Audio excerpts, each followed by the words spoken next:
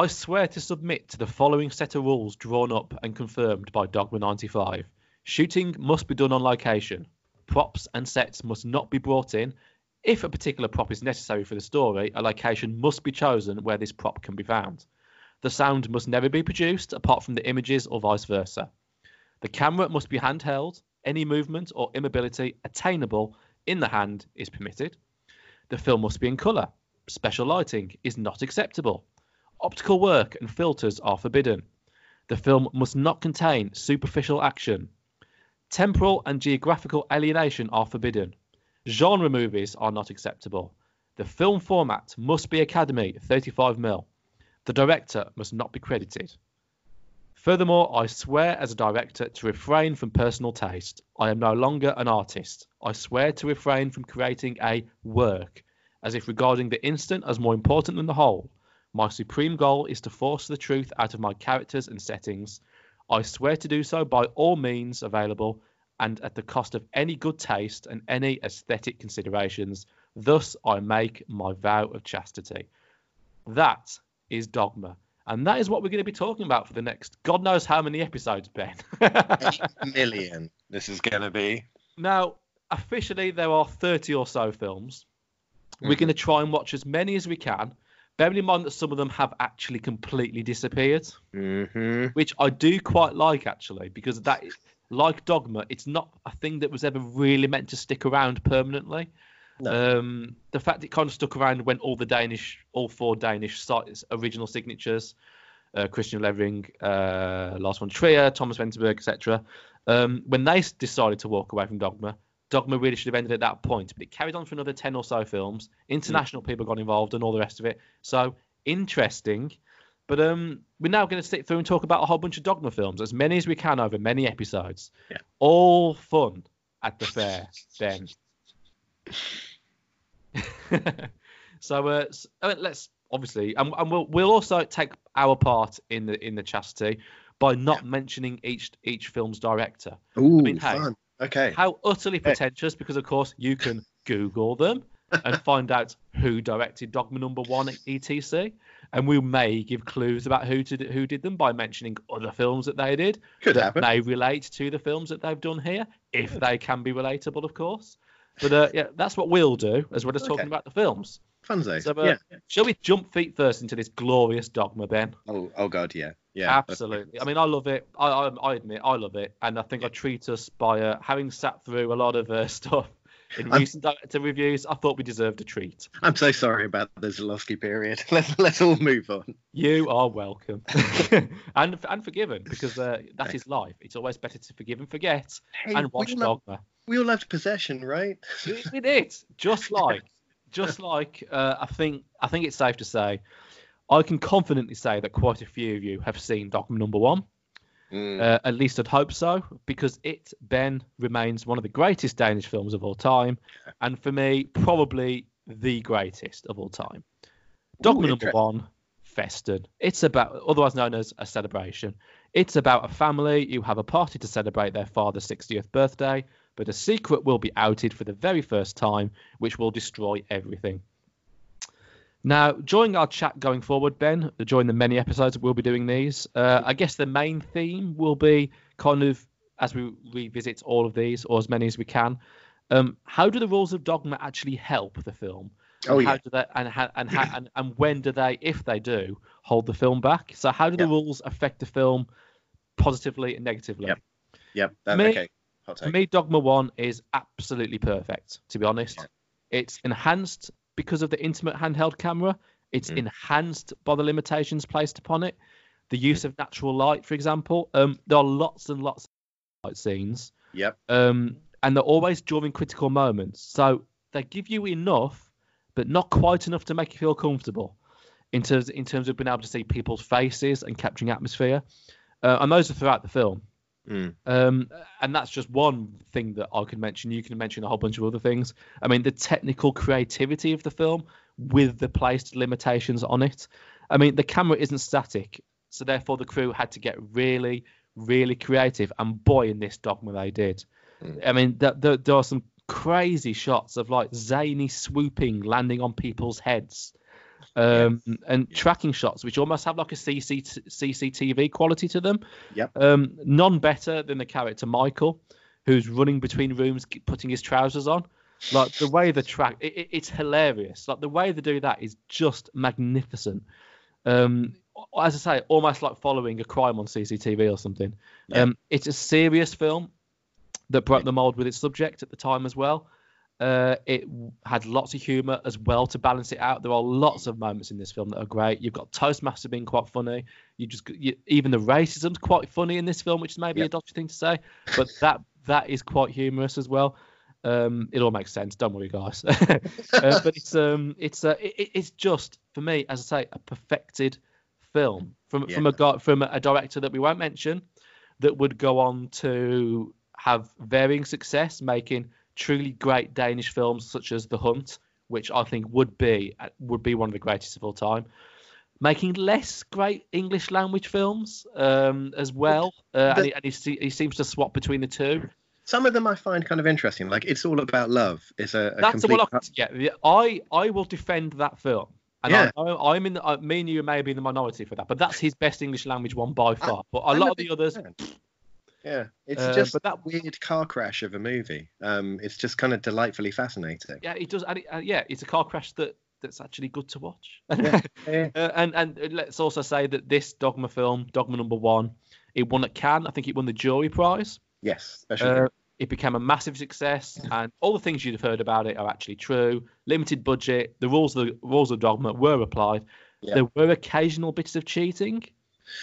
Where did they cheat with this one? So they no artificial light must be used. That also applies to making things dark when they're not dark. They darkened the windows. They did. Right. They put black drapes over occasional scenes. Yeah.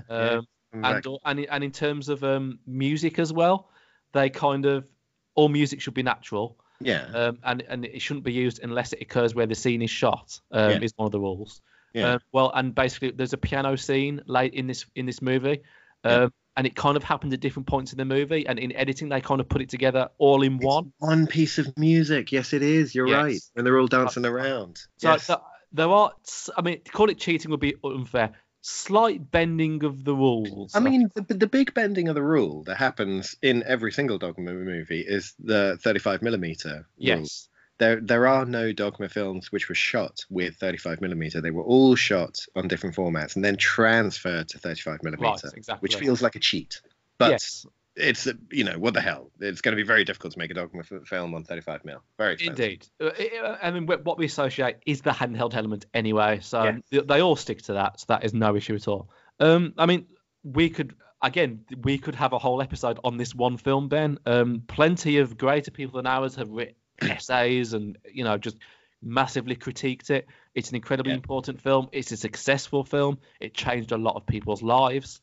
I mean, it's just a pleasure to watch it again, Ben. It really is. And your take on Dogma, please. Okay, so for me, it's a little bit sad that Dogma comes out of the gate with the best Dogma film. Yes. It's a little disappointing. That there are elements in all the others we'll get to, but that is a simple fact. Yeah, it's kind of like we're doing Zalowski again. We've hit the high point immediately because Festen is an astonishing film, and for me, I was sitting there watching it. I don't think I've seen it since it came out, so this is 22 years later. It's been a good 10 years for me as well, probably. So. I was fascinated to see how it stands up. One of the reasons that Festen works so well for me is what those rules of chastity kind of highlight is that Festen is constantly what now it dwells in this moment of what's going to happen now, and anything can happen now, and they set that up in the very, very first scene. You've got your main character Christian walking down the road. His brother drives past, and then his brother stops, reverses, goes back to pick him up, and then kicks out his wife and kids, makes them walk, and then gets his brother to drive in the car. And then from that moment on, you're in a film where anything can happen at any point for any reason. And that kind of like now kind of thing, I don't remember seeing it quite so highlighted in any other Dogma film. But there's this constant what now, which is it keeps you on the edge of your seat. And for someone like me, who is increasingly upset with how artificial and cartoon-like and composited films are getting, Dogma is just so essential. It's so important to be excited by the world that we live in, and filmmaking as a performative art, and an art about making the most of what you have available to you, not about getting everything you could possibly want and then having everything exactly right to the nth degree. Working with the world, working with people, working with crappy technology, is what makes Dogma so wonderful. And Festen is just a freaking delight of a movie. I got Mrs. Ben to watch this with me. She had never seen Festen before. I don't think she's seen a Dogma movie before, actually. Right. So immediately I'm all ears then, because I would love to have those feelings of discovering this for the first time. Right? Yeah. So she absolutely loved it. She just said it was really, really fun, which it is. It's a very fun movie. It is a fun film, yeah. It's about really incest. But it is fun. Incest. Yeah. It should be kind of upsetting and harsh and horrible, but it's not. It's really fun. There are no kind of like your questions of good or bad, right and wrong, what happened and what didn't happen, are thrown into question the whole way through the movie. Michael is the evil guy. Not by the end of the movie, he's not. Christian is the hero, or is he? Did this really happen? Is he just deluded and nuts? You don't know what anyone's motivations are. Everything is confusing. You're spiraling around in the now all the time, where it's the way movies normally play themselves out. It's in this really cold, calculated benefit of hindsight. This goes here and then this happens, but you don't get any of that in Festen. You're dizzy the whole way through. Yeah. Everything is bonkers. Everything is shouting and noisy, and it's such a freaking delight of a movie. It's just so much fun. I can honestly see myself never getting bored of watching this. But I actually will treat it like a once every handful of years thing. Yes, I mean, like, just to play devil's advocate, for me, it's not the greatest Danish film ever made. But then that's to put. Of course.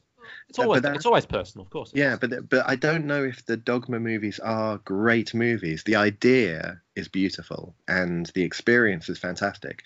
The finished object, I think a lot of people would argue, is not necessarily a movie. I'm doing air bunny quotes around my head. A movie per se. It's something else. But this something else is something that's so essential to cinema. We have to understand why we like films and movie making in the first place, and Dogma just reminds us of everything that's essential to film, and by cutting away all this caca, getting rid of all the genre, getting rid of all the kind of the random here's a gun in Act 2, it's got to go off in Act 4, getting rid of all that gubbins about movies and taking them back to something very, very primal, reminds us about why filmmaking is the wonderful thing that it is. This would not work. This would not work as a novel. No. It would. Of course, it would. You've got a story of a secret and a family breaking down and a party. That is the classic novel thing. But it sure as hell miss out on a lot of things if you only read the book of this and not watched the film. Yes, I mean, if it were to be a book, I would say this is like James Joyce's Ulysses in a way. A book that's obsessed with the now all the time and not like what happened before, what comes after. I guess I don't have enough good things to say about this film. I really enjoyed spending time in its company again. It's like seeing a really old friend, and they're very trim and they've looked after themselves very well, and they haven't changed. They haven't changed. They remain as interesting as they were when you last saw them. Absolutely. Yeah. I mean, can I just bring up a scene? What scenes can we bring up really? I mean, any number. Like Zalewski's Possession, we can bring up any number of scenes. For me, and this is why it remains the greatest Danish film of all time for me, because actually my favourite scene in this has got nothing to do with Dogma at all. And that is when one of the waitresses who's having an affair with one of the brothers, she's in the bath and she goes underwater in the bath and she's just kind of not breathing and stuff. And then there is a lightning fast cut. I mean, holy cow. One of the fastest cuts I've ever seen in cinema, to one of the brothers falling in the shower and completely smashing the shower up as a result. and it's all very loud. And then I think the third part of that is when the sister finally finds the letter, and she's reading the letter, and she scares the receptionist into thinking that the letter has got something really serious in it. It does, but she pretends it doesn't. So she essentially fake scares her. All of this, it sounds a bit weird. It all makes sense when you watch the film. And these three things happen within a second of each other. It's bash, bash, bash. That was an incredible piece of editing. It really was. I don't even know how they had the computers to do that back in those days. That is literally zooming into the. If they even did it on computers, they fucking knows, to be fair. But how they were able to cut that together, and it's bash, bash, bash, three loud screams in your face. That most horror films, and this is not a horror film, obviously, most horror films are incapable of doing editing that dramatic as this. It was just, I mean, again, I could mention 100 other things, but that scene in particular was like, wow. And that's nothing even to do with Dogme. That's just the skill of the staff that were working on this film. Yeah. And also so you're watching things happening. You're just watching people doing things. Yeah. But all of a sudden with that scene, if you can watch that scene with the head that has never seen this movie before, one of the things that a first-time viewer experiences there, which I got a little insight from Mrs. Ben, is the fact that although we know this maid is having an affair with one of the brothers, at that point in the movie, we don't know who she is. We don't know her relationship to him. All we know is that his twin has died, and now he's spending time in his hotel room with a woman that no one else has spoken to. And so you start entertaining the possibility that he is there with the ghost of his twin, and that she is now doing her death in the bath scene. So although that's not what's happening, that's your first time kind of experience where you're kind of grasping for what's going on, and your brain is making all these connections all the way through the film. You do this thinking, is that, and it keeps you so busy. That bit in particular keeps an audience member really busy with thinking what's going on the whole time, which you don't get that so much no more, Theo. No. One of the biggest influences of this film is, without question, chaos at the dinner table. Oh, God, yeah. Now, it's funny that, obviously, Zulawski actually did a fair amount of this before this film came out. Yes, he did. You cannot watch a Scandinavian cinema film and not have chaos at the dinner table now. No. You very, particularly from Denmark, you very rarely see it. Yeah. Because it's just a thing that happens. It's got so much association with, right, this is a family moment. This is a moment when we actually forget about our problems and we eat a nice meal. Yeah. Not in Danish films, ever, since this movie happened. This would be interesting. If we've got listeners as well from Scandinavian countries, I'd like to test this one, because whenever I've been having a meal at a friend's house in a Scandinavian country, I'm always told that conversation over the table is not the done thing. You sit there and you eat in silence, which is as an English person is anathema. I can't do it. I'm like, well, I'm sorry, but I'm going to break this because I need to talk. How was your day? I can't sit here in silence. So yeah, to see this kind of chaotic dinner scene play out in a country where I believe everyone just kind of sits and eats and doesn't really chat is a lot of fun as well. I mean, just as fun as the conga scene thing. Oh, you see, the conga scene was the final scene that I could remember. I haven't seen this since '98, and I was like, I know what happens in the film, but I can't really remember the last 20 minutes. The conga scene, of course not. Final scene that I remembered, and the scene that really blew me away because I'd completely forgotten about it was the dream. Yes. How do you make a convincing dream scene when you're shooting on a Sony DV camera? With no fancy filmmaking equipment? Oh, you do it like this. And the dream scene in this film is wonderful. Absolutely just fantastic. All of a sudden, those crappy digital video aesthetics turn into something completely unreal. Yeah, I absolutely loved the dream scene. Totally didn't remember it at all. I really, really need to get married in Denmark. Because I just love their Happy Birthday song that's better than ours. Their conga thing is absolutely brilliant, where you play various instruments during the conga, such as the flute and thing. It's just hilarious. I was thinking, is that actually the Danish Happy Birthday song, or is that just a song they made up? I've seen that in many a film. Is it? Okay, okay. So yeah, although this seems to be a full-length version. yeah. No. Probably just maximising the moment at that point. Yeah, a lot of the comedy of this film slipped by me the first time I saw it as well. This is like literally the second time I've seen this film. That all the stuff with the Toastmaster is having the worst day imaginable. Yeah. And yet he still keeps on with his little German smile and keeps on trying to make the best of everything. It's Indeed, so. so much. One criticism to make about this film, and I stand by this. I think it should be the father's 70th birthday. It's a very small detail. Interesting. It's a very small detail. Never thought of that, actually. The whole way through the movie, you're asking me to believe that Christian, Michael, and Helen are in their 20s. And I'm not buying that. No. It's a very small detail. Very good shout. Yeah. It's minuscule, absolutely minuscule. But if you make it Helga's 70th birthday, suddenly I'm down with it. Suddenly everyone's about 33. I'm like, yep, cool, right, gotcha. Yep, fine. But yeah, all these kids are too old. Having said that, yeah, they've all had very, very bad lives. They've really had bad lives. 2 of them have been molested, and one of them has been forgotten about. So, yep.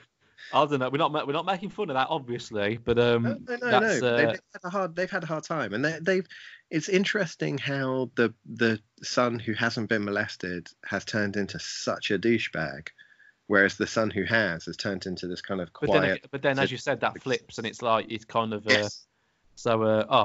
Shall we move on to the next Dogma, because we're going to be on this all day.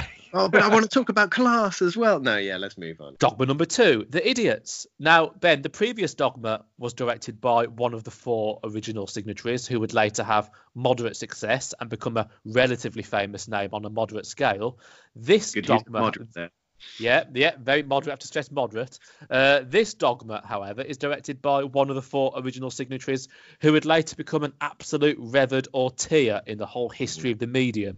And it's because of films like this. There is nothing else out there like The Idiots. Basically, it's about a group of people who all get together to discover their inner idiot. In other words, act disabled at the most inappropriate moments, dealing with members of the public and their own family. And that doesn't even come close to what the film's actually about. It's an extraordinary film. Like my original co-presenter years and years ago, Dr. Paul Dark, is an expert in the portrayal of disability in film. He adores the film, and so do I. What a screenplay this is, Ben. Like, it seriously needs a special screening in cinemas when special cinemas in cinemas as soon as possible. People need to watch it as soon as possible. This is a film born of over 20 years ago that fits in incredibly well with what's known as woke culture, which is comprised of snowflakes. It's a look at class structure. It's a look at what society deems to be normal, what offends people. It's about social structure, the structure of a social unit, the construction of a family and a family unit, and massively, it's about class as well. It starts out being a fairly standard, us versus them rebellious thing, Extinction Rebellion, for example. But then it then turns into a us and them. It attacks the middle class, yet at the same time blames absolutely everybody who isn't middle class. And the film accepts that everybody is part of the same system and is therefore part of the same problem. If you're interested in anything like this, you'll have a field day with this movie. This is probably the 2nd or 3rd time I've ever seen this movie since it came out in 1998, Ben. But I'm sure as hell not going to leave it as long until I see it again. Yeah. Yeah, the rewatching this was really interesting because Festen, the first 2 Dogma films, Festen and The Idiots, are unfortunately probably the best of the Dogma movies. Rewatching Festen again, I'd forgotten so much of it, whereas rewatching The Idiots, this was my 2nd time that I've ever watched the film. I remembered it terribly well, which I think is interesting. Yeah, very, very well. And it's such a fascinating film to watch after Festen as well. So what do you get when you apply the Dogma rules to cinema? You get this odd immediacy, which is missing from a lot of cinema. It creates this kind of interest in right now, which doesn't happen in pretty much any other film. What The Idiots does, what ramps it up a notch, is the low technical qualities of the film might draw your attention to the fact that people are pretending to be someone they're not, that they are acting, let's say. So what The Idiots does is just runs into that, eyes closed, arms spread wide. So now you are watching a film about people pretending to be something that they're not. So the whole idea of pretense in movie making is brought straight to the fore. This is a film in which people are pretending to be something they're not, and you're watching them do that. And somehow it's almost like a found footage horror film. When you get found footage, it kind of removes one layer of the falseness of the experience that you're watching a movie. It kind of makes it more immediate. And The Idiots does that incredibly well. So even though you know these people are all actors, as soon as they launch into a scene where they are what the film terms spazzing, where they go to a public space, they pretend to be something they're not. You're filled with this kind of like enormous awkwardness about what you're watching. It hurts to watch a lot of this film when you know they're just pretending, but that level of pretense is gone. All of a sudden, this is very immediate, very direct. It connects to you terribly strongly, I think. And that's just made even stronger by the fact that the film is so not interested in being well made at all. So you see crew members running around. You do. You see a boom. Yeah. It's like, I don't know if there are any other films. I mean, maybe, oh God, what was that Belgian kind of found footage film about a serial killer, Man Bites Dog? Maybe that is the only other film I can think of where they really lower the artifice to that level. You're fully aware that this is a movie all the way along. It's really, really interesting, very unpleasant. There are no heroes, which I think is a very 90s thing. In the 90s, there was a brief period where there were no heroes. Everyone was fair game. All of this kind of ended with 9/11, and now we do have heroes and we do have bad guys, but things were very murky for a while there, and you felt like you couldn't put all of your eggs in one basket supporting any one particular group. And that, again, that's what this film is doing. Everyone is broken, and everyone is shades of grey. There are no heroes in this movie. The people are just as kind of self-interested and broken as the people who they're pranking, if you like. And for me, I've said this before, but I feel this very strongly. This is a film which is really, really made by the ending. The final scene of this film makes you go back and reassess everything that you've seen. I mean, without spoilers, perhaps, but all along the way, this is kind of fun and exciting and like socially awkward and weird, but that final scene makes you reassess everything that went before and makes you go back. The only other film that I've seen that does this successfully is Brown Bunny, where that final scene makes you go back in your head and watch the entire film again and reassess everything that you saw and what you thought was going on. It's in a way the opposite of Nymphomaniac Part 2, which is a film where the final scene really undercuts the seriousness of everything that went. It's the opposite of Nymphomaniac Part 2 for me. A very, very strong ending, which was just as devastating as I remembered it being. Just awful. There's been a lot of films that have used ticking clock and silence as a thing to end a film with. A lot of great moments. This is up there for me as one of them. Yeah, it is just absolute perfection. And as much as you correctly surmise that the film has kind of been sloppy throughout, it tightens itself up for the ending. Yeah. I mean, talking about memory, despite this being probably the third time I've seen it ever, I do also remember the ending very well. So for me, even still knowing how it ends, it's marvelous to see again, because it does still pack that punch, and it always will. It always will, because you've been invested so much at that point. And it's so underplayed compared to the other scenes that you've seen. The way Karen performs in the ending is far, far more subtle than anything that came before. Everything was very over the top and kind of like joyful and throwing it in the faces of middle class, but her very, very small action at the end of the film is nothing compared to what came before.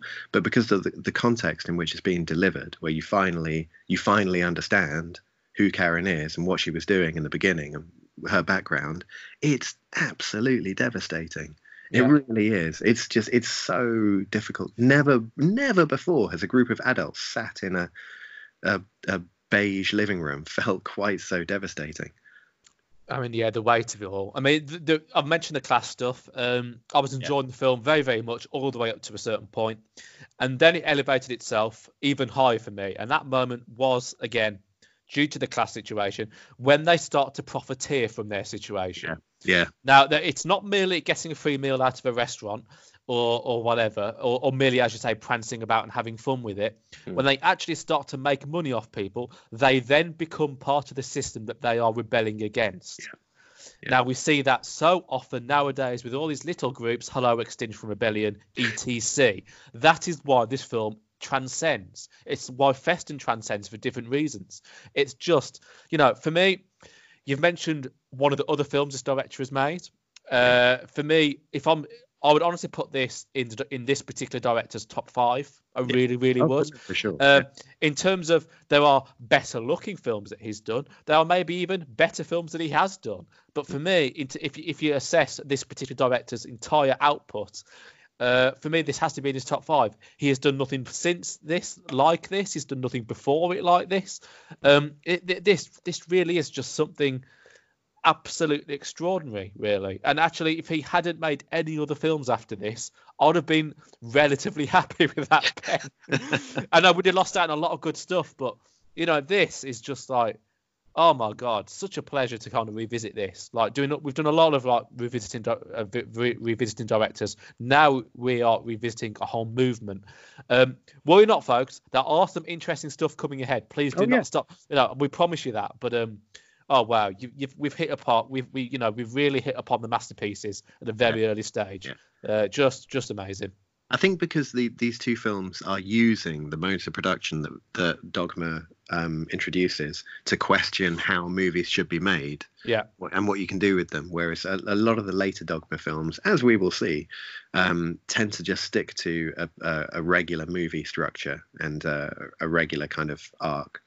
But that's not what's going on in the first two at all, particularly not what's going on in Dogma 2. This whole idea of making money from doing something that you enjoy and believe in links straight back into filmmaking. And it's a very pertinent question. Are you doing something that you believe in, or are you doing something in order to make money out of it? Because those are two different things. And some might say, well, you can do something you believe in and make money. That's no harm, for sure. But then that undercuts the reason that you're doing it a little bit.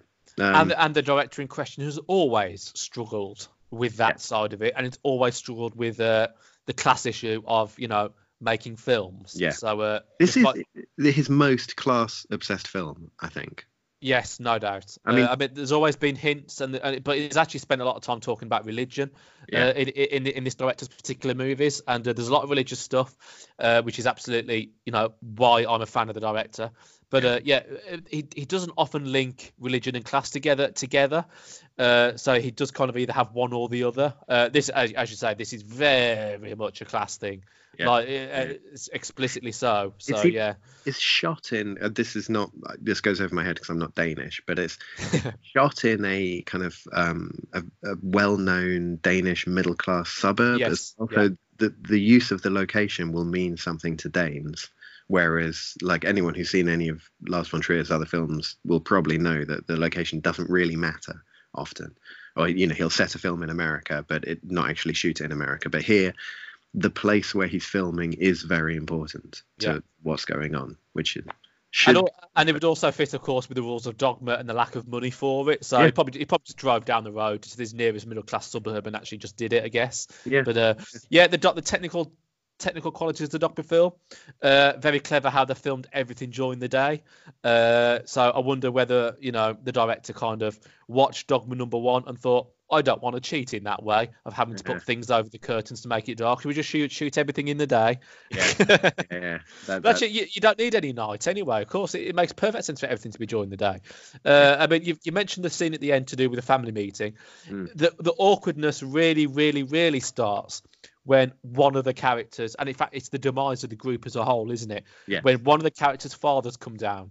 Yes. And oh my God, that cup of tea took forever to be drunk. Mm-hmm. It is the slowest glass of tea, I should say. The slowest glass of tea in the history of the medium, Ben. You're not wrong, actually. Oh my God, that went on, but in a good way. It went on and on and on, and then of course the group then demises further. One of them, and again, so in the sense that I was enjoying the film up to a certain point, then they start to profiteer from their churlish, idiotic ways. Then one of them literally goes back to becoming a middle class lecturer. Yes. So that's a full circle just on the class issue for me. Like he goes to a lecture theatre full of people and he starts talking about Matisse art or something. It's like, this is, oh my God, inject this in my veins, please. Like, just for me, there's nothing better than that for me. That just to see that arc complete itself, magnificent. And moving on then to Dogma number 3, Mifune's last song. And so far, Ben, we've had a director with a moderate amount of success, let's be fair. Then we moved on to a director with a more international reputation. And for this one, we kind of have a mixture of the two, really. And now, playing to the rules of Dogma, again, we're not going to mention the director by name, which is really pointless for us, because you can just go and Google and find them. But at least we're contributing our part on a Dogma special episode to Dogma. So, for this director we have, who did Mifune's last song, is actually, for all intents and purposes, this film was a domestic hit and an international hit.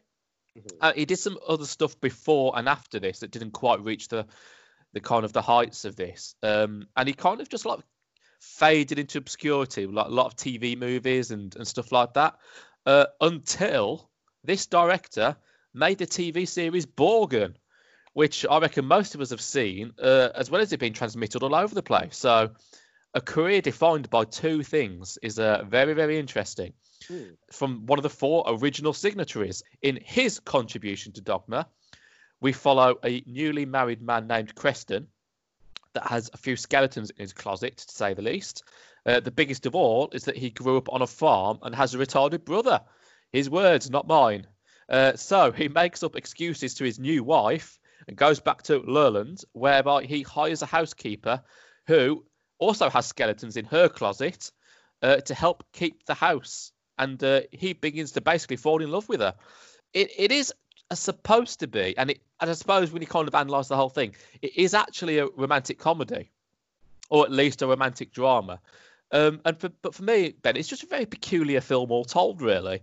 I mean, obviously up to this point, it's the weakest Dogma film that we've seen, but that's because we've obviously seen 2 ones that transcend even the medium of film, never mind just their outstanding pieces of film. And there are further good ones to come, but yeah, the thing that stands out for me the most in Mifune's last song, it's the pacing issues, really. It feels like 3 hours, but you check the time and it's only about an hour and 6 minutes or something. And that's actually quite unusual for Danish cinema, never mind Dogma movies. The performances, however, are fine. I particularly like Iben Hjelje as the housekeeper. She's very attractive. Thank you very much. Thank you. Good choice there. Good choice. But all of them act well. There's some humour, which there needs to be, particularly with the retarded brother of Creston.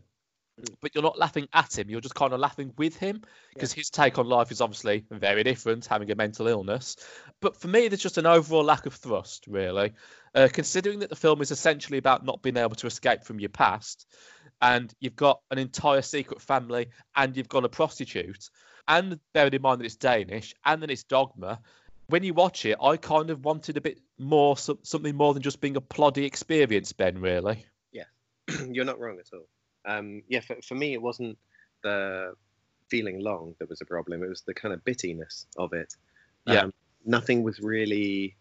It is developed, but things will happen at... I don't know. It's kind of just jagged and splintered, and you'll get a funny scene slammed right next to a traumatic scene, which people might say, well, that's how films work. They're all different tonal moments all strung together. Somehow this is... missing in between bits, perhaps. You'll just go from a very upsetting experience to a kind of very broad comedy moment. And it's also, I feel terrible saying this, but so we've seen 2 Dogmas so far, and although what both of those films did is put the actors at the center and make everything about the actors, performance first. They've also approached the project with the idea of cinema in the background as well. Absolutely. And what you can do that's different. This film is kind of cinematically going through the motions. It's just the coverage is how a normal film would be covered. Yeah. For the large part, it's just that there are no lights, and well, we say there's no non-diegetic music, but there is. This film does a few breaks with the manifesto. I don't know if that leapt out at you or not, but we've got non-diegetic music being used. It just kind of feels like a regular film, just done on DV instead of anything else. It's not boring at all. I had a lot of fun with it. I particularly had a lot of fun with the group of working ladies who are Lever's friends, who keep phoning in all the time. They were just fantastic. They reminded me of the group of girls from Inland Empire. They were just the real breath of fresh air. There's also, like, because of the jaggedness of this, there's a weird kind of tonal thing going on where all of a sudden people that we're supposed to like and they're supposed to be our heroes are doing things which are really unpleasant. And I don't know, it hasn't got the kind of, okay, so the first Dogma 1 and Dogma 2, they're unpleasant because they're challenging you about family, about social conventions, about all these kind of things. But this film isn't doing that. This film, no. What was that? We watched a film recently where there's a cock shot in it, and it just feels like a kind of Daily Mail cock shot. Like, ooh, look at this. There's elements of that to Mifune for me. There's elements of, I don't know, just kind of a very cheap, upsetting middle class behavior going on. But like I say, it was entertaining. I had fun all the way through it. The performances are, for the large part, quite good. It's just a bit staid and middle of the road for a Dogma, which is unfortunate. It is, but unfortunately 100% correct. But as you say, not without merit. And for me, the biggest scenes that stand out in terms of that are right at the beginning, actually, when Creston, who has just got married, comes out the church and he starts looking around anxiously.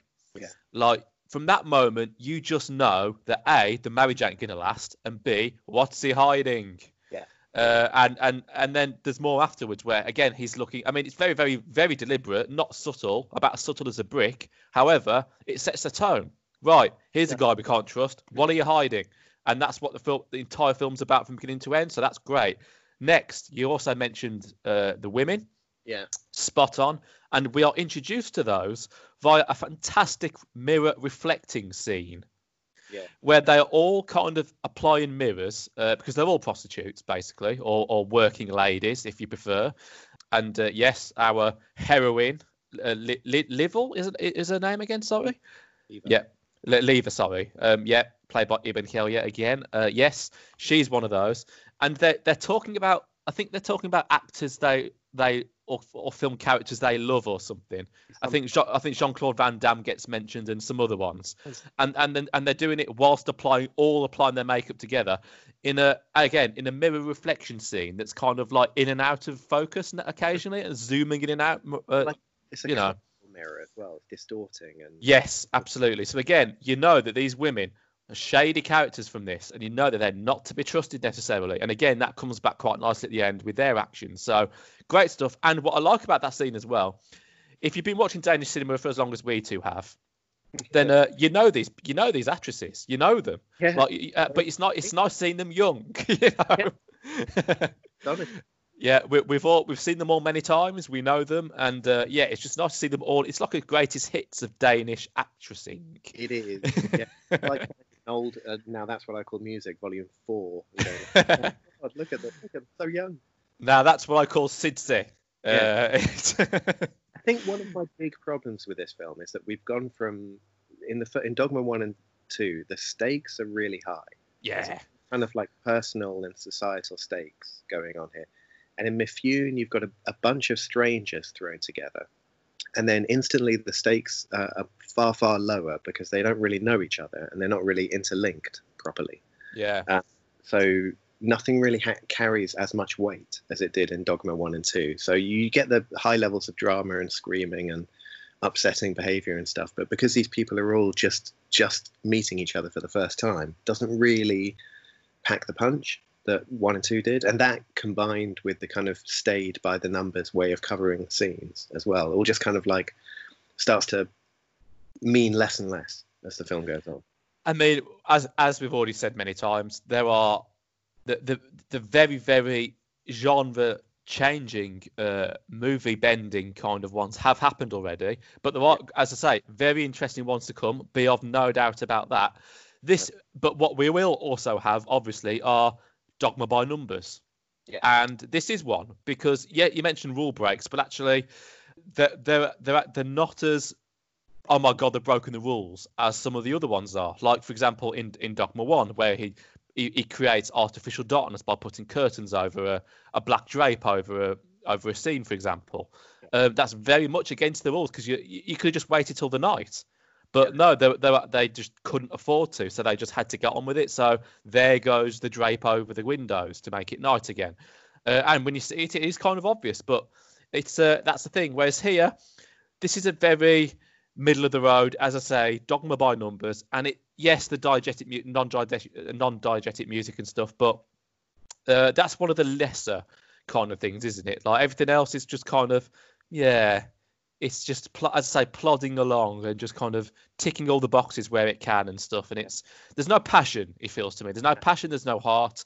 And when you then see what the director did before and after, it's just he never quite made the heights that his contemporaries did, his fellow signatories did, other than a quite fantastic TV series about Danish politics that we've all seen, I would think, or most of us have. So, it kind of fits in with him as a director, really, which seems a bit harsh, but it's probably true. But that is Dogma number 3 director. Indeed. But he's done his bit. Dogma number 4, The King is Alive. Yeah, Dogma 4, The King is Alive, is our first Dogma to be shot outside of Denmark. This is terribly exciting. I'm going to go on record saying I'm not 100% sure where it's shot, but it is outside of Denmark. Somewhere in Africa, I think. I think it's Namibia. Okay. I think so. But who's to say? This village could be anywhere in the desert in Africa, and there are quite a few villages and quite a few deserts in the Kingdom of Africa. Yeah, if they were to have shot it in Mauritania, I would not know. If it was easier to get to than Namibia, fine. I'm not going to judge them. So let's just assume it is actually Namibia for the sake of it. Yeah. So we follow a group of tourists on a bus who are making their way to the airport or from the airport. And they're driving along through the night when they discover that the compass is broken on the bus and they've been driving the wrong direction all night long. They're in the middle of nowhere, and that's when the bus breaks down. At this completely unpopulated village in the middle of the desert. The bus breaks down. One of our characters, who you would think is going to be a hero, called Jack, from the way he behaves, kind of organizes everyone together into a group. He goes off to get some more petrol, tells them to hold tight, and they all sit there waiting for Jack to come back and decide to put on a Amdram version of King Lear, have a few drinks, hang out, do some singing and dancing, and that is basically our film. It's a group of tourists sitting and waiting for Jack. For some reason, they've ended up calling this The King is Alive. Fantastic. Yeah. And this is our first kind of, outside of Danish cinema, this is our first Dogma to feature, I don't know, superstars of the acting world. Absolutely, yeah, sure. No doubt. I was absolutely blown away by the cast of this film. I did not know that these people were in this film. If you'd have had a shot every time you said, "What's he doing here?" Yeah, what's she doing here? You'd actually have been you've actually been comatose after about 5 minutes and not seen the film, which would have been a shame. I was about 4 minutes into the film. How has he got all these people together? 4 minutes into the film, when I noticed Brian James, and I was like, what the hell is Brian James doing in this? What's he doing in a Dogma film? then when I noticed Jennifer Jason Leigh was in the film, oh my god, I exploded. That was too much for me. It is after Dogmas 1, 2, and 3. Dogma 4 comes in, and it's introducing something which seems to be a kind of unwritten motif of Dogma films now, which is that the films are going to largely take place in one location. And what is that location? How interesting is it? And what's going to happen there? So in Dogma 1, you've got this big house in the middle of the countryside where the family get together. In Dogma 2, although it does play around lots of different locations, you do have principally this house in the suburbs where everyone stays. In Dogma 3, you've got this ramshackle old house in Lurland where everyone lives. And in Dogma 4, you've got this unpopulated kind of village. It's placeless, faceless. It could be anywhere. It's barren, and then it's just filled up with the characters themselves. The King is Alive is, for me, it's slightly more interesting than Dogma 3. Agreed. Not as interesting as Dogmas 1 and 2. Yep. It's a little bit theatrical. Yeah. But then because we're doing King Lear, I guess that's okay. And then also a lot of these tourists that we're following have theatre backgrounds, which kind of dictates how they behave. But it does have a little bit of that kind of classic idea for making a horror film where you get 10 strangers, to put them in a house in the middle of nowhere and then chop them all up. This is the kind of dialogue-driven version of that, if you like, where these people are just backstabbing and fighting amongst themselves as they start to get more and more tired and ill and hungry and thirsty, all waiting for Jack to turn up. I don't know. It's not something that I would recommend to people, hands down. I would get Festen and the Idiots. I would 100% recommend them to people. This is a trickier watch, I think. It's got a much better sense of aesthetics than Dogma 3. Yeah. It's got a real good look to it. The performances are for the large part fantastic. Everything is just kind of tilted slightly towards the destructive and depressing side of things, which is a shame. But there you go. I don't know. How did you find it? Well, I mean, I'll just sort of bring up the location thing, which you've mentioned throughout that. And obviously, it's one of the rules of Dogma that if the location doesn't have the prop that you need, you have to move to that location and film your film. Hence why it is far easier to make a Dogma film by sticking to one location, one central core thing, and it has to be big. So, yes, a house, fine. Obviously, if you're going to do this, you're going to be abandoned in a desert. And you want to kind of show a little bit of Bear Grylls, but thankfully not too much in this movie, then you've got to show some broken roofs and some sticks that you can make for fire and some tin food. You've got to show all that on location. You have to, if you're determined to stick to the rules. And the director here stuck to those rules very well. And on the director, at the time of recording, 5 films in 34 years, Ben. Yeah.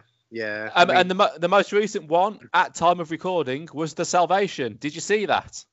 I didn't. No, I've not seen any of this unnamed director's other movies. Problematic, shall we say? Okay. I mean, The Salvation is a bizarre western that not even Mads Mikkelsen can save, and it's got a strange and pointless cameo from Eric Cantona, and one or two of his others are fine, and I'd put this one in there. But as I say, 5 films in 34 years. Again. Is his heart really in it, really? But this is the 3rd best contribution out of the 4 original Dogma movement signatories for me, so we're in agreement about that. In its favour, without a doubt, and I've alluded to a few things really when I posed the question at the beginning. When will the Dogma Manifesto rules enhance the viewing experience, enhance the drama, and improve the overall enjoyment of the film at least? Or, of course, that can all be down to opinion. But for me, you're looking at kind of when does the unlimited budget and the unlimited freedom of technology and stuff, when does that get in the way of a film? And when does the Dogma thing kind of enhance the film? Mm-hmm. And for me, this film would have been worse in modern day. I have absolutely zero doubt about that. Because everything is shot on location in the desert. There is zero comping. There is no green screen. It's, as you said, it's stripped bare. This is a laid bare location and a laid bare film for everybody to see. And it works well here in most cases for me. It really does work exceptionally well in some other cases, which I'll come on to in a bit. The cast, however, is a problem for me. It's just a little bit off. Like, I mean, as much as Dogma 3 had good characters and zero technical qualities, basically, for a Dogma, this is the opposite. I did not like any of the characters, but I adored the technical qualities of the film.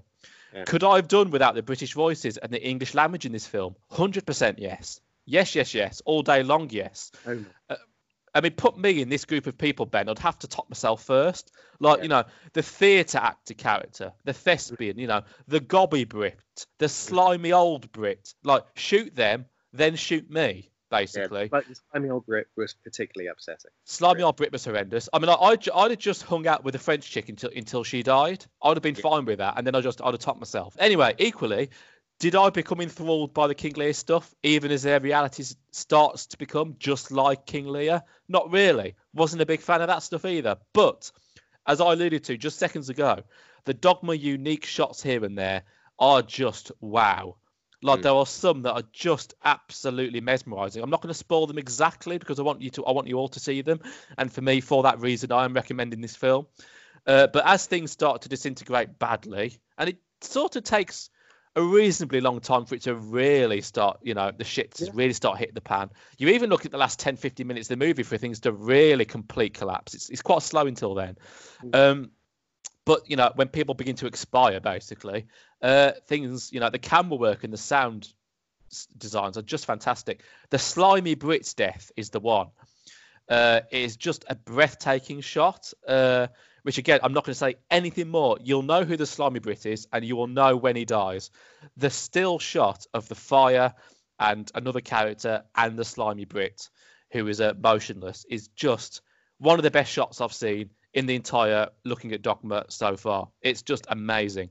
And also, Ben, kind of the screams and the maniacal whirling of the camera when Jack's body is found in the sand. Yeah, that was Ramsey. But there are quite a few transy moments, like how the film captures the passing of time. Again, passing of time has to be done naturally. It's a rule that you cannot superficially kind of go through different time zones. The thing has to be here now. Yeah. You got to there has to be filmed right there now. But what the director here does very cleverly is film some scenery of now, and then just speeds the footage up, which means that they are going forward quickly in time. So it's well within the rules, very, very clever, and it's stuff like that I want to see, and we have seen in some, and I want to see a lot more of that kind of ingenuity going forward.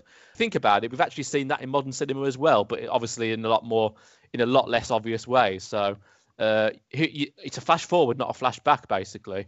And it's literally a flash because it's fast forwarding the footage. So very, very nicely done stuff there. Nice time manipulation. Nice use of Dogma rules. Nice kind of shots, as I said already.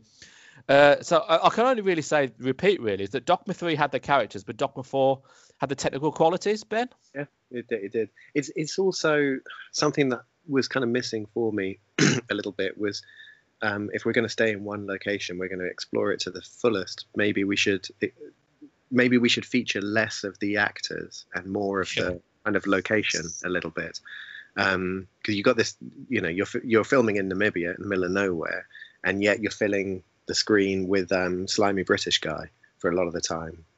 It would be nice to watch a Dogma film get a little bit looser and start to explore the place where it's filmed rather than the people who are in that place a bit. If that's not too abstract, I would like to see that. Yeah, but then it's kind of like, well, it seems to me that Dogma is essentially making every film about its characters. That's just a natural thing to do when you're that intimately with them, with the limited millimeter camera that you're using. It seems that, that's how it seems to be. Going back to Dogma 3, like in Dogma 1 and 2, these groups of people were very interconnected. In Dogma 3, they were kind of strangers. In Dogma 4, you've got this again. You've got a bunch of strangers thrown together. So it's difficult to have as much strength on the kind of the test of their relationship as it is in Dogma 1 and 2, because these people don't know each other. So all they do is we've got is kind of like introducing yourself to people and then screaming at people.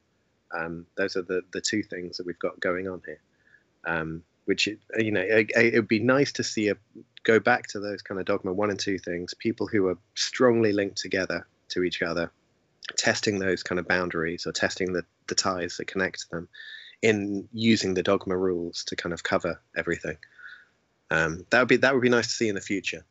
And we will do, so I'm sure, at some point. But as for this director's other films, probably Fear Me Not is the best one that he's done, really. This would probably, I would say this is almost certainly his second best ever film. So people may take that out of the 5, may take that how they like, really. Again, moderate success is an understatement. Although, again, for some bizarre reason, The Salvation made it to Cannes. I've never even heard of this film. I'm going to go look at it. It is crazy. I mean, obviously, when I was first ever introduced to Dogme films, Dogme directors, people associated with it, obviously the first thing was check out the original 4 signatories movies. Yeah. And obviously, this particular director has only done 5, so they were quite easy to get hold of and watch. And I thought, right, yeah, that makes, again, just like with Dogma 3, it kind of made sense when he kind of plateaued his own peak, really. In fact, he never even really had a peak. So that, again, can say a lot. But at King is Alive, if you're a Shakespeare fan, you will get a little bit more out of it, because it is very, very King Leary. There is no doubt about that. It's quite apparent that it's about that. And it's that Danish thing of the theatrical element that one of the other original 4 signatories for Dogma did in Dogville and Mandalay. So again, it's a thing that obviously holds a very, very kind of powerful force in directors' minds in Denmark. That theatre is a thing, And maybe that's why they need the Brits to go with it as well, because sure. theatre is right up front. Absolutely. But King is Alive, certainly better than Dogma 3. We'll be back in a few weeks to do it all over again with some more. So until then.